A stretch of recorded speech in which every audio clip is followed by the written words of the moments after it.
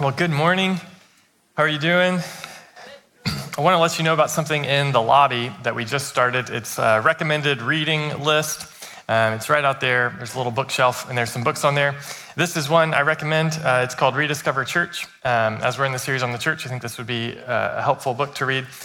That recommended reading list out there is just meant to be an encouragement to you and give you some ideas of some good books that might be valuable for you to read.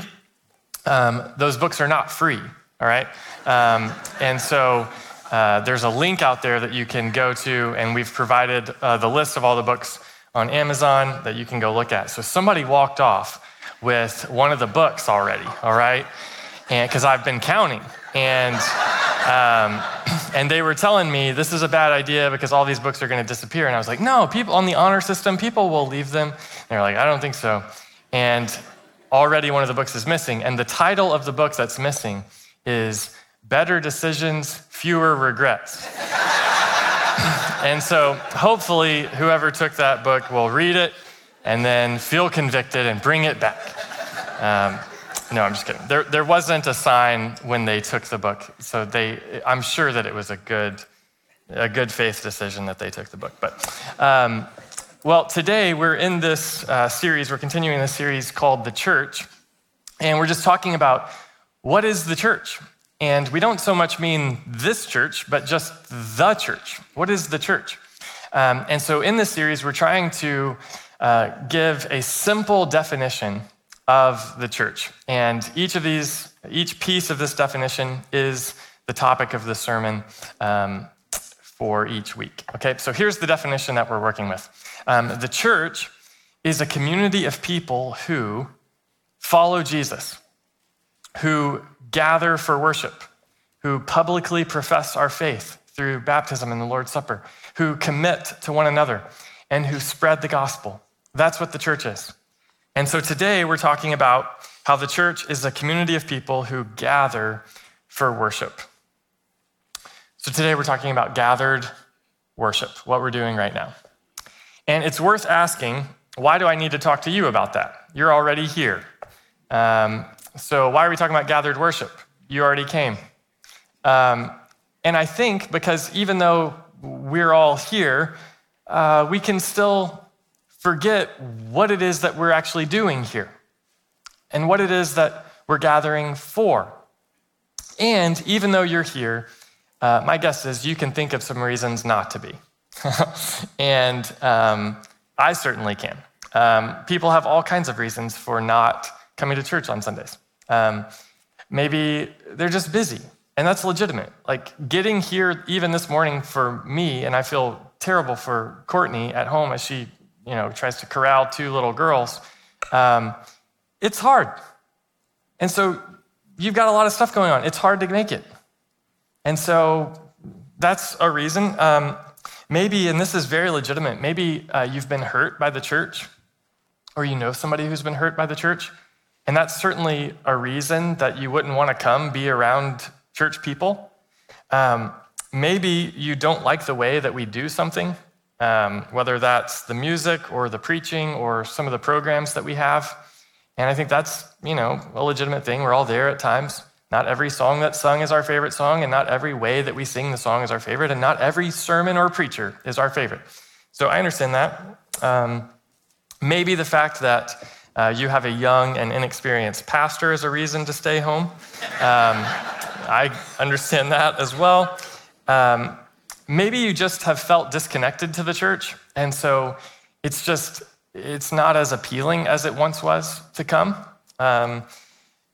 Maybe you feel like, well, I'm a Christian, so why do I need to go to the church? I'm already a Christian. I had a friend in high school who his family felt that way, and so they just did church as a family on Sundays, and that was their church. They would read, a scripture and listen to a couple of Christian songs, and that was church. And then if you're not a Christian and you're here, maybe that's a question that you've wondered, like, what is the point of going to church? I know that people do that. I know that's what Christians kind of do, but why? I think it's a valuable question. That's what we want to talk about today. And on top of all of those reasons that people might have for not coming to church, there's also COVID that has made things way more complicated. For people who attend church, COVID has made life more complicated because you can just watch at home. What do you need to be here for? It's actually far easier for you just to stream the service than to gather in person.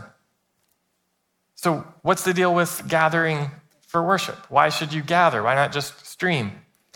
And this is actually something that's hard for church leaders to wrap their minds around. A very influential church leader that I follow is actually somebody I've met before, I have great respect for, but he said this week, church attendance is not declining, it's decentralizing. It's not declining, it's decentralizing. And so it's fair to ask, well, then should we just decentralize? Do we need to be together? Why not just engage people where they are? Why try to get them together in person? Is gathering for worship in person just an archaic practice that we're trying to hold on to? Does the church just need to go digital and leave behind in-person stuff? Today, I want to talk about why I think the church must gather in person. And to do that, here's the outline, okay? And I tried to make this as simple as possible, but it's a little bit of a strange outline, okay? So here's the outline. We're gonna look at 3 letters from the New Testament. In those 3 letters, we're gonna see 3 images of the church.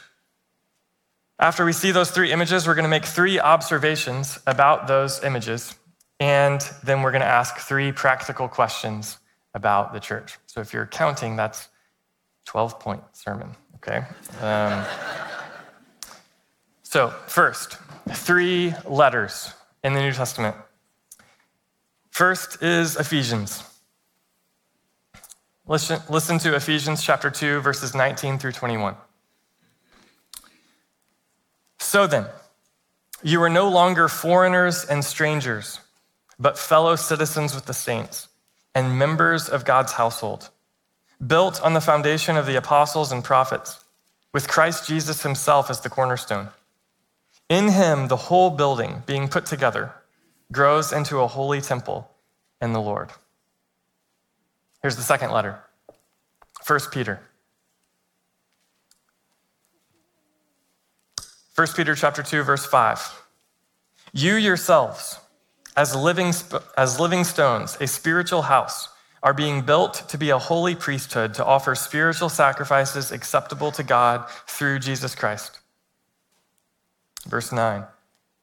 But you are a chosen race, a royal priesthood, a holy nation, a people for his possession, so that you may proclaim the praises of the one who called you out of darkness into his marvelous light. Once you were not a people, but now you are God's people. You had not received mercy, but now you have received mercy. A third letter, Hebrews chapter 10. Therefore, brothers and sisters, since we have boldness to enter the sanctuary through the blood of Jesus, he has inaugurated for us a new and living way through the curtain, that is, through his flesh. And since we have a great high priest over the house of God, let us draw near with a true heart in full assurance of faith, with our hearts sprinkled clean from an evil conscience and our bodies washed in pure water. Let us hold on to the true confession of our hope without wavering, since he who promised is faithful. And let us consider one another in order to provoke love and good works, not neglecting to gather together as some are in the habit of doing, but encouraging each other, and all the more as you see the day approaching. And then Hebrews chapter 12. For you have not come to what could be touched, to a blazing fire, to darkness, gloom, and storm, to the blast of a trumpet and the sound of words. Instead, you have come to Mount Zion, to the city of the living God, the heavenly Jerusalem, to myriads of angels, a festive gathering, to the assembly of the firstborn whose names have been written in heaven. Therefore, since we are receiving a kingdom that cannot be shaken, let us be thankful. By it we may serve God acceptably with reverence and awe, for our God is a consuming fire. So those are the three letters: Ephesians, 1 Peter, Hebrews. Now we're going to talk about those three passages for the rest of the message. So we're already done with the first three, all right? So now, the second three things, three images that arise from these letters. Three images. First, the church is an embassy. The church is an embassy. Do you know what an embassy is? An embassy is an outpost of another nation within the borders of a different nation. So this is a picture of the United States Embassy in Berlin. This embassy is United States territory within the borders of a different nation. And that's what the church is. In these passages, in Ephesians 2:19, it said, "So then you are no longer foreigners and strangers, but fellow citizens with the saints." Citizens where? Citizens of heaven. That's what a Christian is. 1 Peter 2:9 says, "But you are a chosen race, a royal priesthood, a holy nation." Hebrews chapter 12. It says, "Instead you have come to Mount Zion, to the city of the living God, the heavenly Jerusalem." It says in verse 23, "Your names have been written in heaven." Hebrews 12:28 says, "Since we are receiving a kingdom that cannot be shaken." To be a follower of Jesus, to be someone who trusts in Jesus, in his death and his resurrection, to trust in Jesus that he's the one who can deliver us from sin and death, to trust in Jesus makes you a citizen of heaven. And that means that when citizens of heaven come together, it's like an embassy. This gathering that you're part of today is not just something that you do before you go to Home Depot this afternoon. This gathering today is an outpost of the kingdom of God. This is a colony of the kingdom of heaven. That's what the gathering is. When we come together as the church, we create a little outpost of the kingdom of heaven here on earth. Which means that what we're doing when we gather is we're refocusing our attention on the things of heaven rather than things of earth. Colossians 3 says, "Set your minds on the things of heaven, not the things of earth." That's what we do when we come together. All week, we find ourselves caught up with the rulers of this world. We're hearing about and we're talking about Biden and Putin and DeSantis and Musk. But when we gather, we are focusing our attention on the King of all kings. When we gather here, it's an embassy. We remember, wait a minute. We are existing in the borders of a sovereign nation, but we all belong to another nation, a holy nation, a kingdom that cannot be shaken, a kingdom that is eternal. We have come to a heavenly city. And so we gather to hear from our King, to obey our King, to worship our King. We hear his word through songs and prayers and scripture reading and sermons. We see his word in baptism and the Lord's Supper. We gather to embody the values of heaven. That's what we gather for. We hunger and thirst for righteousness. We strive for holiness and purity.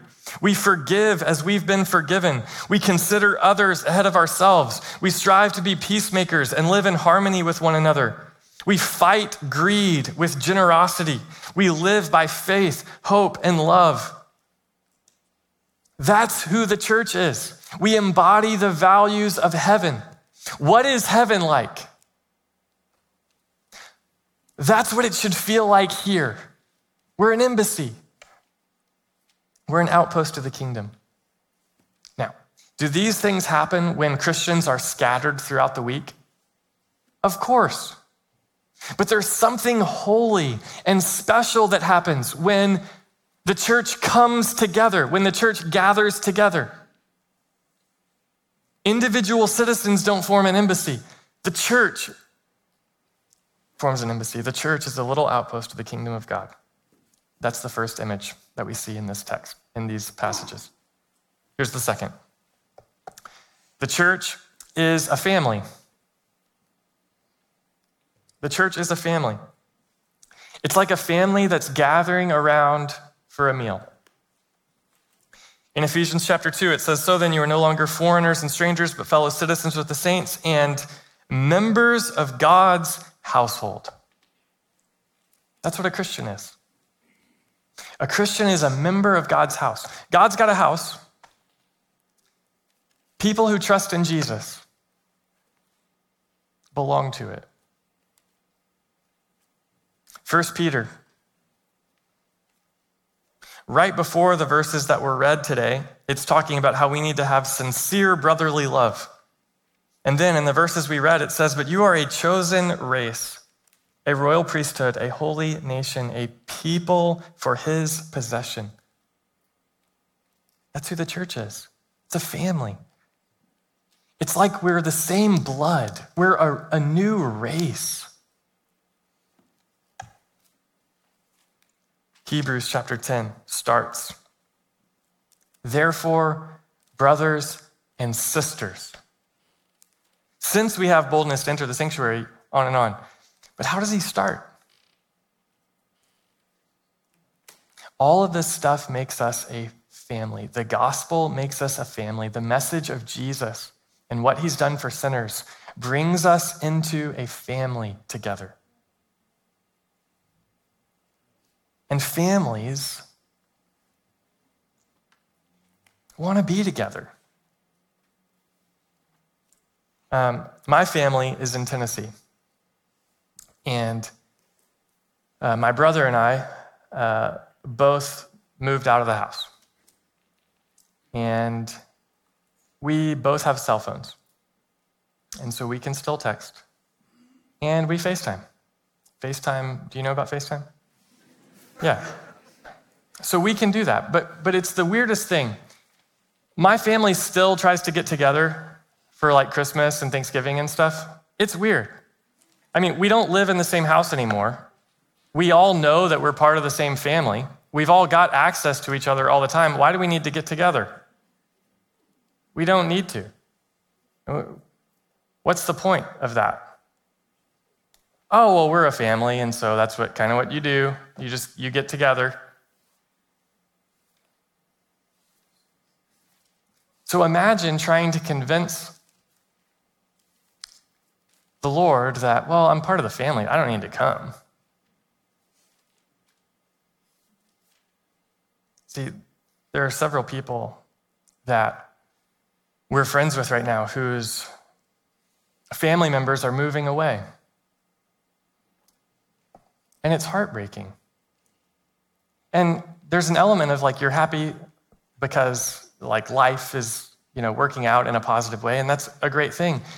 But why is it sad that your kids would move away or that your brother would move? Why is that a sad thing? Because healthy families want to be together. And the church is a family.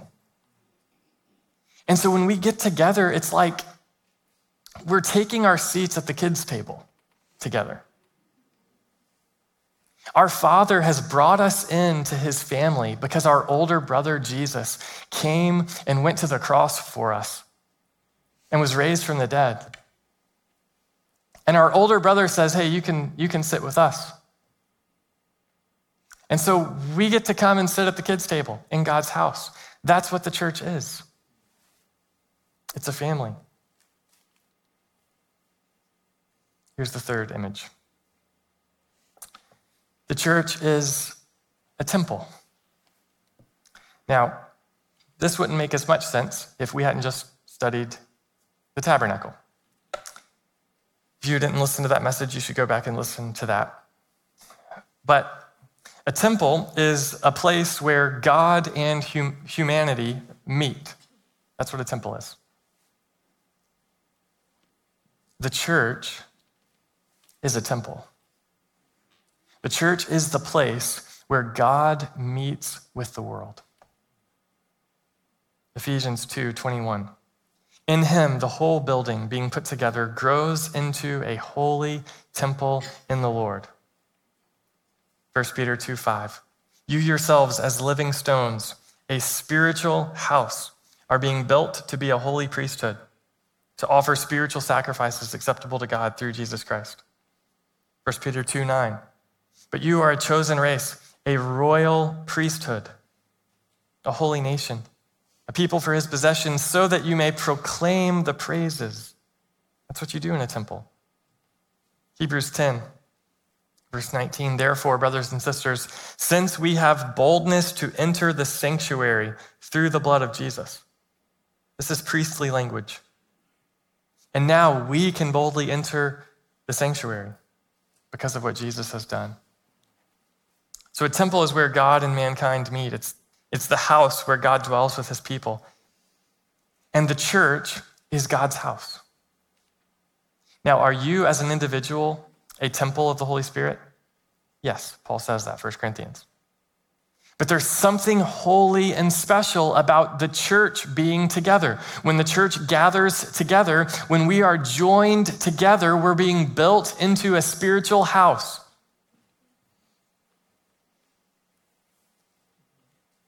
And so, if people want to know what God is like, where do you go? If people are curious, what is God like? We should be able to say, come to the temple. That is, come to our gathering and listen to us sing together. And that'll show you something about what God is like. Come listen to us sing. Come watch us love one another. Come watch us and see how seriously we take God's word. And you'll have an idea of what God is like. The church is like a temple. That's the third image. Now, 3 observations about these images. 3 observations. First, our worship can ascend to God because the gospel has descended to us. We can do all of those things. We can become an embassy, an outpost of the kingdom that proclaims the message of the king. We can do that. And we can be a family table that gathers together. And we can be a temple that offers up praises to God and that goes into God's presence together. We can do all of that stuff because the gospel has come down to us. We can ascend because the gospel has descended. What does that mean? Here's what it means. It means that all of these things that are true about the church are only true because God has pursued us. Worship starts with God. He initiates our worship by making it possible for sinners like us to be forgiven. God sends his son, Jesus, to the earth to take up residence with us. And Jesus lives a sinless life and goes to the cross and dies in the place of sinners so that sinners like us can be forgiven for our sins and freed from the power of sins. And Jesus is raised from the dead so that we too can walk in a new way. And Jesus ascended to be with his Father, and someday he'll return to judge the living and the dead. This message about what Jesus has done is what makes it possible for the church to be together. We can ascend to God in worship. We can ascend to God forever someday because he has first descended to us. We are an embassy because Christ, our King, came to build his church. We are a family because Christ, our older brother, came to seek and save us when we were lost. We are a temple because Christ took on flesh and made his dwelling with us, and he opened up the sanctuary to the world through his death and resurrection. Before, we were strangers and foreigners. Now, because of what Jesus has done, we're citizens. We were not a people, but now we are a people. We had not received mercy, but now we have received mercy. We could not enter the sanctuary, but now we can enter with boldness. We can draw near with boldness and full assurance. We could not ascend Mount Sinai. That's the point of Hebrews 12. That's why we read it. We'll get to this in just a second. But Hebrews chapter 12 is saying, look, the Israelites were not allowed to go up Mount Sinai. But we have ascended the heavenly mountain. We've experienced something much greater. We have a destiny that's much greater than the Israelites. And why is that true? Because Jesus has come down the mountain to us. So that's the first observation. Here's the second. I played with the wording on this, and Courtney helped me. So if this doesn't work, it's our fault, okay? The church is a gathering that will meet forever in heaven. That's what the church is. And that meets this Sunday in the local church. The church is a gathering that will meet forever in heaven. That's ultimately what the church is. We call that the universal church. Ultimately, the church is a gathering that's not on earth. Ultimately, the church is a gathering that's in heaven. This is why Hebrews chapter 12 says, here we go, verse 22. Instead, you have come to Mount Zion, to the city of the living God, the heavenly Jerusalem, to myriads of angels, a festive gathering, to the assembly of the firstborn whose names have been written in heaven. The church is a gathering. That's what the word church means. Literally, this is just a helpful thing to remember. The word church just means assembly, gathering. It can be used in secular usage, and then the church just started using it for themselves. It's just a group of people who got together. That's what the church is. So the church is a gathering, and it's a gathering that will meet forever in heaven. And it meets this Sunday in the local church. That's what the church is. The story of the Bible is the story of God gathering a people for himself, a people that will be with him forever. This is why he goes to a man named Abraham and he marks him off and he says, your family is going to be my family. And through your family, all the families of the earth are going to have the opportunity to become part of my family. This is why God sends Moses to rescue Abraham's family out of slavery in Egypt and bring them out into the wilderness to worship him, because God is gathering a people for himself.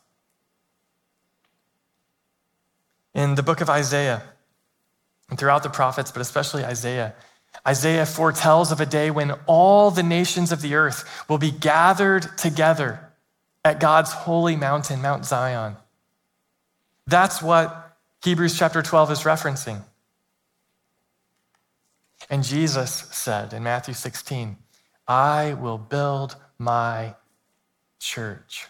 I will build my gathering. I'm forming a gathering of people for myself. Why was Jesus doing that? Because that's what God has been doing from the beginning of time. Gathering a people for himself. So the church is a future heavenly gathering that's expressed in earthly local gatherings.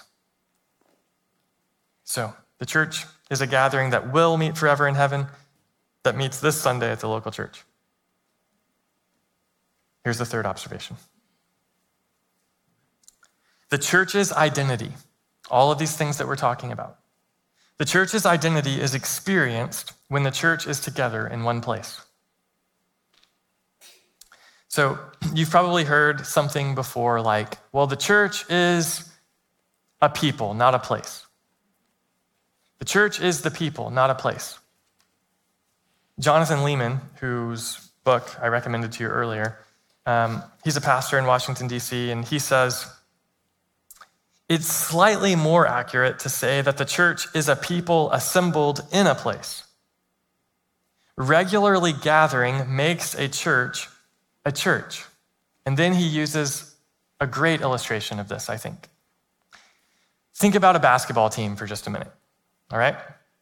Each of the members on the basketball team make up the team, right? And are they still part of the team when they go home? Yeah, totally. Does the basketball team still exist when they're apart? Yeah. But what really makes them a team is the fact that they come together. It's not a team if you never come together and actually play. That's what makes it a team. And it's the same with a church. A church is a gathering. And yes, we are the church. And so wherever you go, like, yes, Christ is going and he's with you wherever you go. And that's absolutely true. And when you get together with another Christian at lunch, is the church meeting? Well, yeah, of course. Jesus said, where 2 or 3 are gathered, there I am with you. So yes. And yet there's still something special and holy and unique that happens when the church gets together. When those who are committed to one another as the church get together. The church is more than a gathering, but it's not less than that. Gathered worship is the primary purpose of a church. It's who we are. We are more than that, but we're never less than that. So a small group is awesome. I actually love our small group. And I've been in some groups that I did not love at other places. And so it's a blessing that I love it. But a small group is awesome. It's not a replacement for the gathering of the church. Serving the community is awesome. It's not a replacement for gathered worship. Listening to worship music, reading your Bible, going on a hike, these are all great things. I would encourage you to do them. It's not a replacement for gathering with the church. The church is a gathering. We gather to worship. So that's the third observation. Now, 3 practical questions. First, what should we do when we gather? What should we do? How should we determine what we do?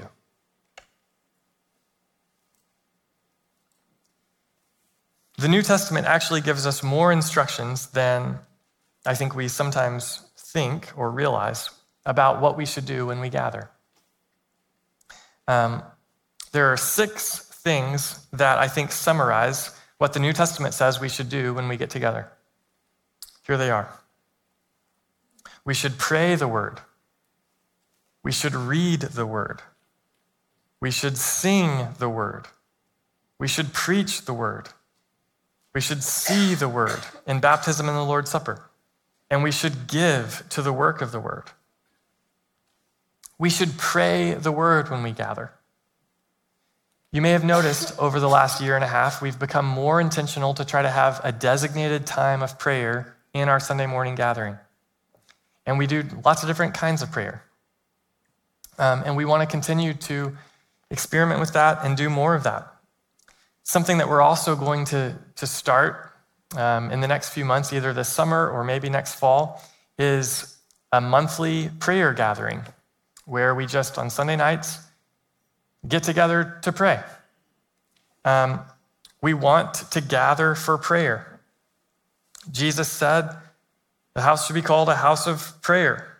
1 Timothy 2, Paul tells the church, here's the first of all, I want everybody to pray. So we want to pray, but what kind of prayers do we want to offer? Well, in one sense, like the cry of The cry of anyone's heart is an acceptable prayer in one sense. Absolutely. There's no special magical words or formula that you have to use when you pray. And at the same time, the word is a tremendous resource to help us learn how to pray. The word gives us language for prayer that we would not ordinarily think to use, which actually helps our prayer life. Because one of the problems with prayer is we say the same things about the same things. And that's boring. It doesn't matter who you're talking to. And so Scripture can actually help give us language for how to talk to God. That's why this summer we're going to do a series on the Psalms. And we're just going to learn about the different ways of approaching God in prayer through the prayer book that we have in the Bible. So we want to gather to pray the word. We want to read the word when we're gathered. 1 Timothy 4 tells us to do this. We want to sing the word. We're actually told to sing to God and to sing to one another. Why are we supposed to sing to one another? Shouldn't we only be worshiping God? Are we saying that by singing to one another that we're worshiping our neighbor? The reason that we can be said to sing to one another is because when we gather, we're not just gathering for ourselves. It's not like, turn on the lights and everybody close your eyes and this is just you and God right now. That's distinctly not what this is. When we gather, it's not just you and God. It's me and you guys and God. That's who it is. Singing to one another is a way of encouraging each other. It's kind of like this. Sometimes Courtney and I will be sitting at the dinner table with Esther, and I'll say to Courtney, Courtney, did you hear what Esther did today? She was so kind and helpful with yada, yada, yada. Now, I'm talking to Courtney, but it's really for the benefit of Esther. She's hearing what I'm saying to Courtney as a way of encouraging a behavior in her. And that's like what it is when we sing. We're singing to the Lord, but we're also singing to one another. It's to God for the benefit of one another. When I hear Brad behind me saying, King of Kings and Lord of Lords, you're the one my heart's adore and we worship you, or whatever the lyrics were, I'm like, dude, that's awesome. So we sing the word. Sorry to put you on the spot, Brad. When we gather, we should preach the word. We're told to do this. We should open up the scripture and see what it has to say for us. Generally speaking, at this church, we walk through sections of the Bible or books of the Bible. This series is a little bit different, but hopefully we are still preaching the word. We should see the word in baptism and the Lord's Supper. We're going to talk about that next week. And when we gather, we should give to the work of the word. Churches actually did that in the New Testament. They would get together on Sundays, and that's when they would bring their offerings together. It's kind of cool. So that's the first question. What should we do when we gather? We should pray the word, read the word, sing the word, preach the word, see the word, and give to the work of the word. Here's the second practical question. How should we gather? How should we gather? By that I mean, okay, so that's the stuff we're going to do, but what should it feel like? And I've shared this with you one other time, but this is a little acronym. It's a little bit lame, but this is an acronym that I made up just to help myself think about the kind of worship that we want to be about. We want to have word-centered worship. That's why we pray the word, read the word, sing the word. And so what does word-centered worship feel like? Well, the Bible. That's the book for me. All right, so word-centered worship is beautiful. That is, it engages people's minds, but also their hearts. We care about truth when we gather, but not just for our heads. But when we gather, the way that we do things should also be moving to our hearts. It should engage us at the heart level. It should be beautiful. And that has all kinds of implications that we're not going to get into today, but our gathered worship should be beautiful. It should be instructive. That is, it teaches people about who God is and what he's done and what he requires. It should help us learn. We're a learning community. Gathered worship should be beneficial. That is, it helps people follow Jesus. It helps us become more like Jesus. It helps us know more of what we should be like as a church. Hopefully, gathered worship is beneficial. Liturgical. Now, this is a word that gets a lot of bad rap right now because it's like, oh, are we about to become like some kind of super high church people? The word liturgy just means the order. So the order of our gathering, the different elements and how they're arranged can be done intentionally so that it actually communicates something if you look at the whole. And that's something that we're working on, but this is something that Pastor Evan, when he gets here, he has a huge vision for this, and I'm excited because I think it's going to be really cool. And then last, evangelistic. That is, we do things in a way that's accessible to non-Christians. We want to avoid Christianese and lingo that only means something to Christians.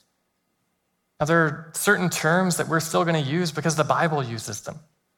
But as much as possible, we want to make things accessible. So if you're here and you're not a Christian, you can actually understand what we're talking about. And by evangelistic, we mean we want to invite all of us to remember the good news of Jesus. The word evangelistic just comes from the idea of being gospel-centered. We want to help people remember what God has done for us in his son, Jesus, when we gather. So that's some ideas about how we should gather. Bible. Here's the last practical question. So does it really matter if we gather? Does it really matter? Is it essential that we gather? I think that your attendance matters. Your attendance matters. It matters to God and it matters to your neighbor. Your attendance in gathered worship is an act of obedience to God. Hebrews chapter 10 says, not neglecting to gather together, as some are in the habit of doing. Even in the first century, people were in the habit. It had become their normal practice not to gather with the church. And I want to be careful here because we're still coming out of a season where there are people who, for a variety of reasons, are uncomfortable being back gathered. And I understand that. And there's no judgment from me whatsoever on that. And everybody's got to make wise decisions for themselves and their own family. And so we have the live stream available in part for people like you. So by all means, if that's where you are, then continue to take advantage of the live stream. But if you're staying home regularly to watch online just because it's more convenient, then I do want to challenge you a little bit and say, your attendance matters. It matters. It matters to God, and it matters to the church. It matters to one another. See, here's what happens if you watch something on live stream long enough, is slowly church will become more and more about you. I can download all the content myself, and it's easier, and that's great. But what if the church is not primarily about you downloading content? What if the church is primarily about us coming together? And slowly over time, streaming something at your house causes you to forget about you and you and you and you and you and you. and think more and more about me. And so your attendance matters. The church is not primarily about me, it's primarily about we. So, the church is a community of people who gather for worship. God is gathering a people for himself from all nations. It is a future heavenly gathering that will last forever. And it's meeting today at the local church. And so, when we gather, let's gather thinking about the fact that we're setting up an outpost of the kingdom of heaven when we walk in this place. And so what should our attitude be? Our attitude should be one of gratitude and joy, because you know what? Life is hard. But praise God that there is a kingdom coming that will not be shaken, where every tear will be wiped away. And we get to gather today to set up an outpost of that kingdom. We get to gather today, even as we bring in our burdens and our griefs, we get to gather and openly even weep if necessary with others who love us and who will weep with us. Rather than going through life having to just keep it together and keep your head down and keep moving forward, we get to set up an outpost of the kingdom where we remind each other, you know what? Life is hard. In this world, you will have trouble, but take heart. We have a king who has overcome this world. When we gather with gratitude, we gather with joy, we gather with courage and confidence. And when we gather, we greet each other. We move beyond small talk. Maybe not with everybody, but with somebody. We lift our hands, not because somebody asked you to. This is not like if you don't lift your hands, you're in trouble thing. All right, you can do whatever you want, okay? There is freedom for you to worship like this, okay?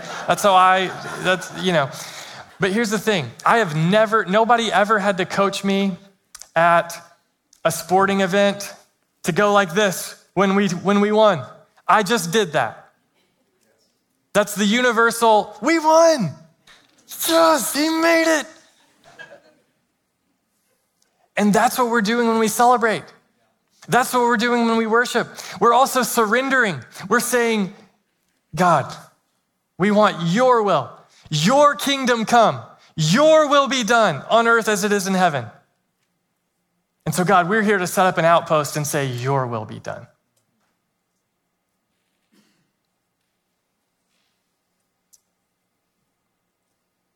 When we gather, we pray. We pray for one another. We pray for those who might be entering, who don't know Jesus.